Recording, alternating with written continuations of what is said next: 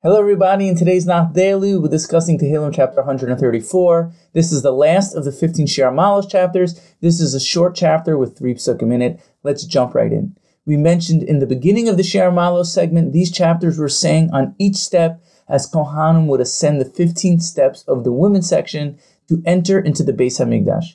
Each of the 15 steps correspond to the 15 chapters. This parak corresponds to the last of the 15 steps. Once the Kohanim would ascend all the steps, they would start their avodah for the day. All the Kohanim would wait at night for the Alos HaShachar, the first morning rays, when the sun begins to illuminate the ground. It was at this moment the Kohanim and the general populace would start to daven, raise their hands in tefillah, and bless Hashem. The 3 psukim in this parak are all things the Kohanim and nation would do at the beginning of the day at the first sight of the Alos HaShachar. The 3 psukim and things are: 1. Baruch Hu es Hashem, bless God. All the people waiting at night would give blessing to Hashem at the sight of the morning rays.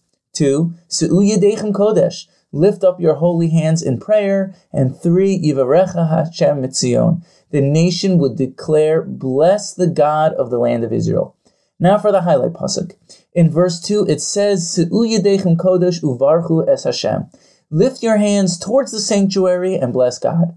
The simple meaning over here is a person should raise his hands in prayer towards Hashem. The Meforshim also explain the simple reason why we wash our hands in the morning is because our hands need to be Yedechem Kodesh, holy hands, clean and pure. The Sifrei Chasidus explains the washing of the hands in the morning represents the washing away of your emotions and starting over again. As we go through life, we feel things with our emotions in the way our hands physically touch something. Indeed, our emotions are called feelings.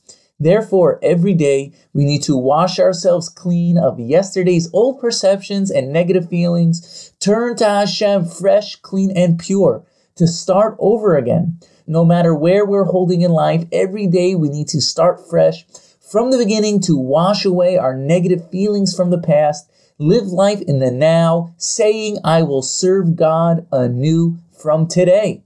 Let us merit to start over again many times each day to serve God with enthusiasm, saying, I will only look at what I need to do today and no other day. This way we can go and accomplish day by day what we need to do. Stay tuned. In the next episode of Nach Daily, we'll be beginning the final 15 chapters of Tehillim, starting with the Hallel Hagadol.